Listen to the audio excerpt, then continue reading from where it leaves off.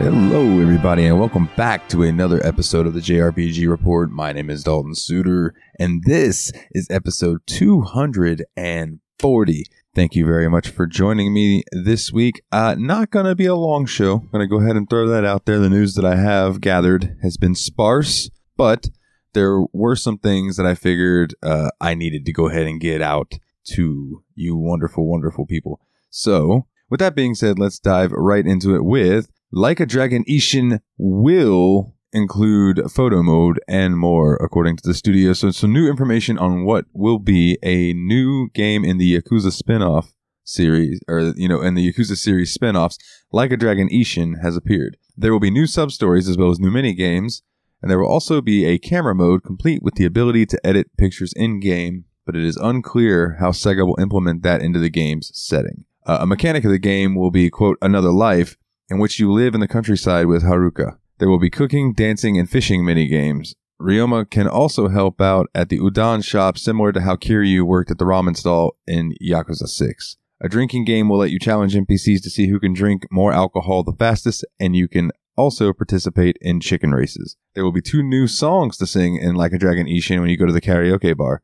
The first is a Bakumatsu arrangement of Bakamitai, and the second is Ichizu Samurai, which will have, quote, sexy actresses seducing you in live action segments. RGG Studio previously showed off Ryoma singing Bakamitai in a trailer, and the trailer also displayed Ryoma's 4 different fighting styles and some examples of characters, including a bear, that he can summon in battle. It also showed some of the mini games listed here, such as chicken races.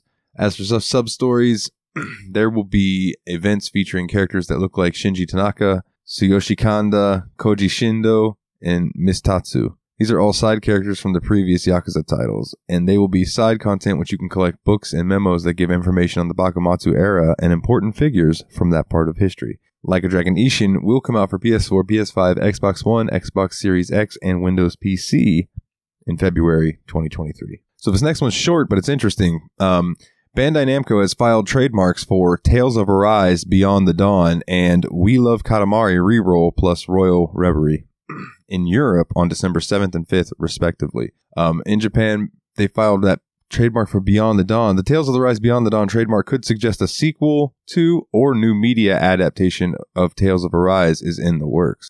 We Love Katamari Reroll plus Royal Reverie suggests a remastered version of the PlayStation 2 title We Love Katamari is in production, as well as the remastered version of Katamari Damacy was titled Katamari Damacy Reroll. So the scuttlebutt that I've seen online is that this might be DLC for Tales of Arise, but correct me if I'm wrong. When Tales of Arise came out, Bandai Namco was like, there will be no DLC, no stories, no expansions, nothing. Like, this is what you get. I don't even know. Did they do, they might have done cosmetic DLC, but there was no, like, the game was the game. So I almost think that maybe this will be like an anime adaptation of this, if I had to put my personal spin on it.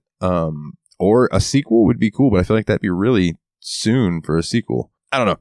I'm thinking that it might be like maybe an OVA or maybe a series, but we shall see. We shall see. Keep your ears to the ground. So some new Fire Emblem news. There will be clothing customization options in Fire Emblem Engage for everyone in your party, as well as amiibo support. However, it appears that your customization settings will only appear when they are in Somnio. Somnio will be Fire Emblem Engage's main hub, where you prepare for battle or interact with your army.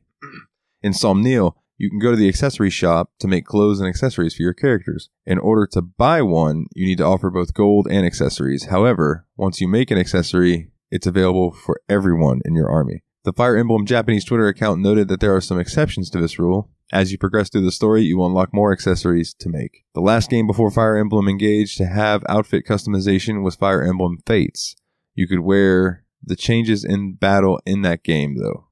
You could wear the changes into battle in that game, though. If you participated in castle battles, accessories would increase the damage a character deals or reduce the damage a character takes. It is unknown if a similar mechanic will exist in Fire Emblem Engage. As for the amiibo support, you can... Man, this is written not so great. I think it's supposed to say you can use amiibos, but it just says you can amiibos. I think it's you can use amiibos to access the outfits of past characters, as well as songs from previous Fire Emblem titles, and Engage. In the video, Alir wore the outfits of Lucina and Makaya, and you have to exchange tickets for the outfits and tracks. Fire Emblem Engage is in development for the Nintendo Switch, and it will come out January 20th. Hey, that's the day before my birthday, 2023. During the Game Awards 2022, we get a look at some of the DLC that will be in the game, which includes the 3 main characters from Fire Emblem Three Houses, which I need to get Fire Emblem Three Houses again. I traded it away, and now I really want to play it again. Although I think maybe I'll dive into some of the 3DS ones, because I do have those on my 3DS, so I'll have to check those out. All right, probably the biggest news that we have, and it's the shortest news, but it's the biggest news. As of the Game Awards, we now have a release date for Final Fantasy XVI. You can pre-order your copy now, and it will be launching exclusively on PlayStation, I do believe, for a limited amount of, for time. June 22nd, 2023. Get hyped, because I know I'm hyped. I don't have a PS5, and I need to get a PS4 Pro or a PS5 to even... My PS4 is old and really loud, and if I tried to load up Final Fantasy XVI on it, it would probably just explode. So, if you hear of any PS5s for sale somewhere, you let a brother know. But yeah, man, so June 22nd, 2023, get hyped. It's actually not that far away in like the grand scheme of things. So pretty soon we will be able to dive in. And speaking of Final Fantasy XVI, Square Enix has detailed the different editions for Final Fantasy XVI through their Japanese official website, including the Collector's Edition and the Deluxe Edition. The company unveiled... Again, this is not written well. The company shared the games. It says the company shared the games.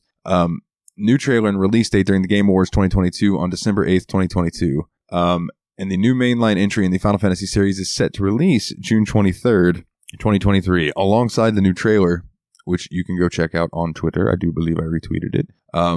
Square Enix also revealed the different editions releasing for the Japanese market and their pre-order bonuses. The retail version of the game will cost 9,900 yen, roughly $73. The deluxe edition will cost 12,100 yen, approximately $89, and includes the game, a steelbook case, and a graphic cloth displaying the Final Fantasy XVI world map. Oh, it's got a cloth map. Yeah, that's what I'm talking about. I love cloth maps. Final Fantasy XVI Collector's Edition will cost 38,500 yen, approximately $282. It includes everything detailed prior, plus a statue of the battle between Phoenix and Ifrit, the 2 flagship icons of the game. A collection of pins featuring the different summons in the game, and an in-game item, the Blood Sword. The digital deluxe edition costs 12,100 yen and includes a digital mini art book and digital mini soundtrack. All versions include several in-game items as pre-order bonuses. Among them are the Braveheart Sword, the iconic weapon from the Warrior of Light from the original Final Fantasy, a Kate Sith Lucky Charm accessory that increases the in-game currency gain, and the Scholar Glasses, an in-game accessory that increases experience gain. However, the Scholar Glasses are not included in the physical deluxe edition. I hope that Braveheart Sword is a gunblade. Just saying. Final Fantasy XVI will release on June 23rd, 2023 for the PS5. It will be a timed exclusive for 6 months, and after the timed exclusivity period, it could be available on other platforms similar to Final Fantasy VII Remake. So at the Game Awards 2022, Nintendo announced Fire Emblem Engage's Expansion Pass DLC, with Wave 1 adding emblem characters of 3 houses, the characters Claude, Dimitri, and Edelgard. There will be 4 waves total. The first will appear on January 20th, 2023. Hey, that's the day before my birthday. The rest will follow later in 2023. Only the Wave 1 Fire Emblem Engage Expansion Pass DLC came up, starting with the 3 houses characters. First up, people could see Claude, Dimitri, and Edelgard in-game. Alear even summons Claude, then Tiki shows up as another emblem character. People will get the silver card and some in-game accessories and support items as well. Fire Emblem Engage launches on Nintendo Switch on January 23rd, 2023. And the first expansion pass will appear on the same day. I think they messed up. I think that's supposed to be January 20th because, man, the writing is all over the place. Siliconera, get your stuff together.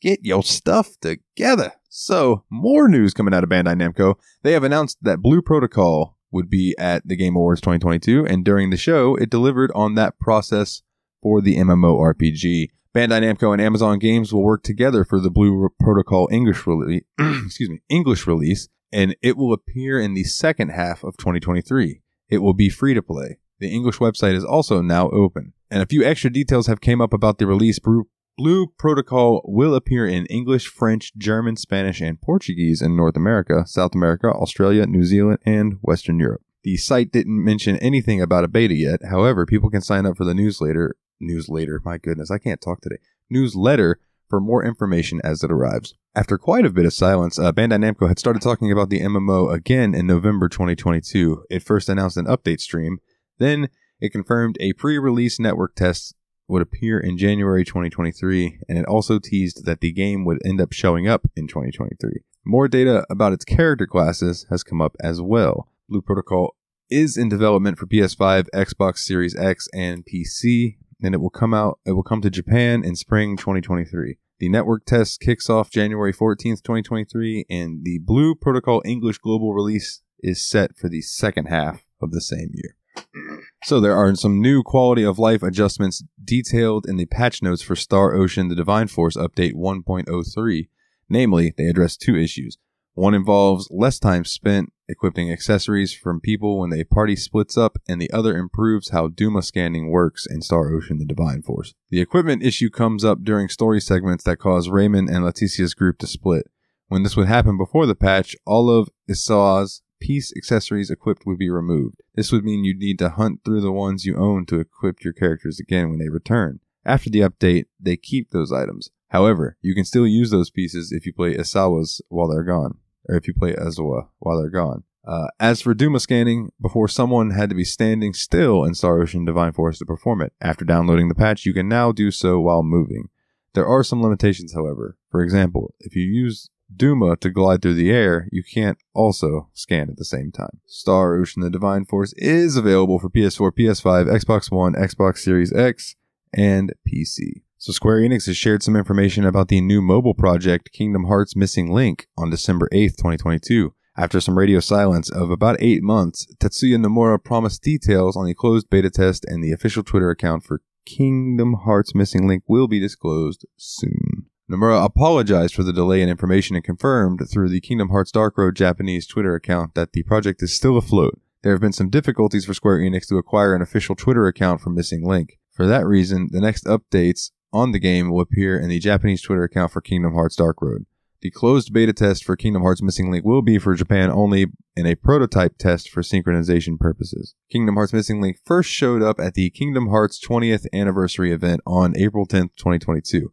Alongside the first teaser for Kingdom Hearts 4. It is the new mobile game in the Kingdom Hearts franchise. Like the name suggests, it will fill in the gaps for the events that transpire between Union X and Dark Road. The game will be an action RPG and is said to include geolocation elements to its gameplay. Kingdom Hearts Missing Link is currently in development, and there is no official window for the closed beta test. It will come out on iOS and Android devices, but will be limited to Japan.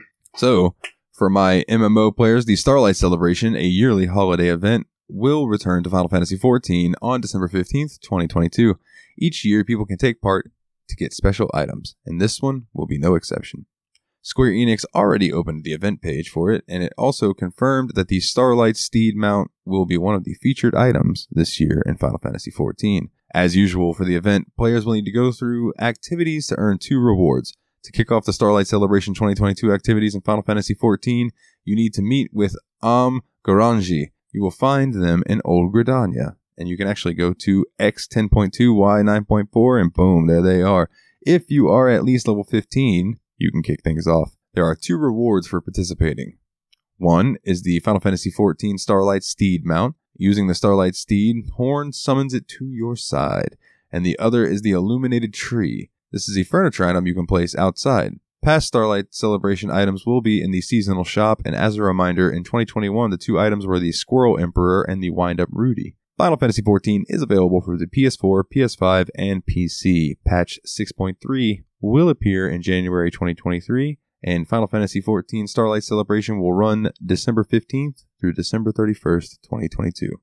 And this final bit of news that I have for you is not really gaming news, but it's gaming related, and I just thought they were cute, so I thought I'd tell you about them. So Square Enix is going to be releasing round cocktail glasses of the Cactuar, Chocobo, and Moogle mascots from the Final Fantasy series. These will come out March 2023 and cost about $11.15 per cup. Because of the design, You can use it as both a drinking cup or as something to hold small ornaments. If you want the mascots to look how they appear in game, you will need to use drinks that match their color. However, that is not to say that the cups are completely see-through. There are yellow wings on the Chocobo glass. As well, the back of the Moogle cup has its signature purple wings and orange bauble. You can, let's see, because the entire cup has patterns depicting the mascots, you can potentially use them as little containers. If you were to put an opaque or colorful drink inside, it blocks out one side of the design. The design should make them fairly difficult to knock over. However, it would seem to be the safest to place them where you cannot bump them if you choose to use them for decor. So they're cute, man. As you know, if you wanted to like just keep these as little decorations, they look adorable, at least in my opinion. I believe I did retweet this if you'd like to check this out as well. But yeah, that's going to do it for this week. There wasn't a lot of news. I know. Like I said, I do apologize that this is going to be a shorter episode. But I do want to go ahead and run through the house cleaning real quick. And that would be, if you would like to find us on Facebook, it is facebook.com/the JRPG Report. I'm not very active over there. I'm really not that active on Facebook anymore. But I will try to get to it and check it every now and then. If you want to find me over on Twitter, it is at JRPG Report. If you would like to support the show, which would mean the world to me and help me out more than you know, patreon.com/the JRPG, or excuse me, patreon.com/JRPG Report. And you can get your name added to the list like these wonderful people: Kim C, Jake W, Jordan K, Kalarian, and Master Loot. You're very much appreciated. If you want to check out more of me and what I do, you can also find me bi-weekly on the Steam Machine podcast, which is a PC gaming show where we're just playing through the backlog and seeing what we can get through. This week we had a Patreon member suggest a game, and he paid the I think it's the $20 tier. You get to choose the game, and we bump it up the list. And he chose Descent Free Space. Descent Free Space. So it's been interesting getting that old game to run, let me tell you. But that's not JRPG stuff, so you guys don't particularly care about that. I will leave that to the Steam Machine podcast. If you'd like to hear more, go check us out over there. And as always, guys, thank you very much for tuning in each and every week. I appreciate you all. I love you all. And do me a favor, get back out there and level up.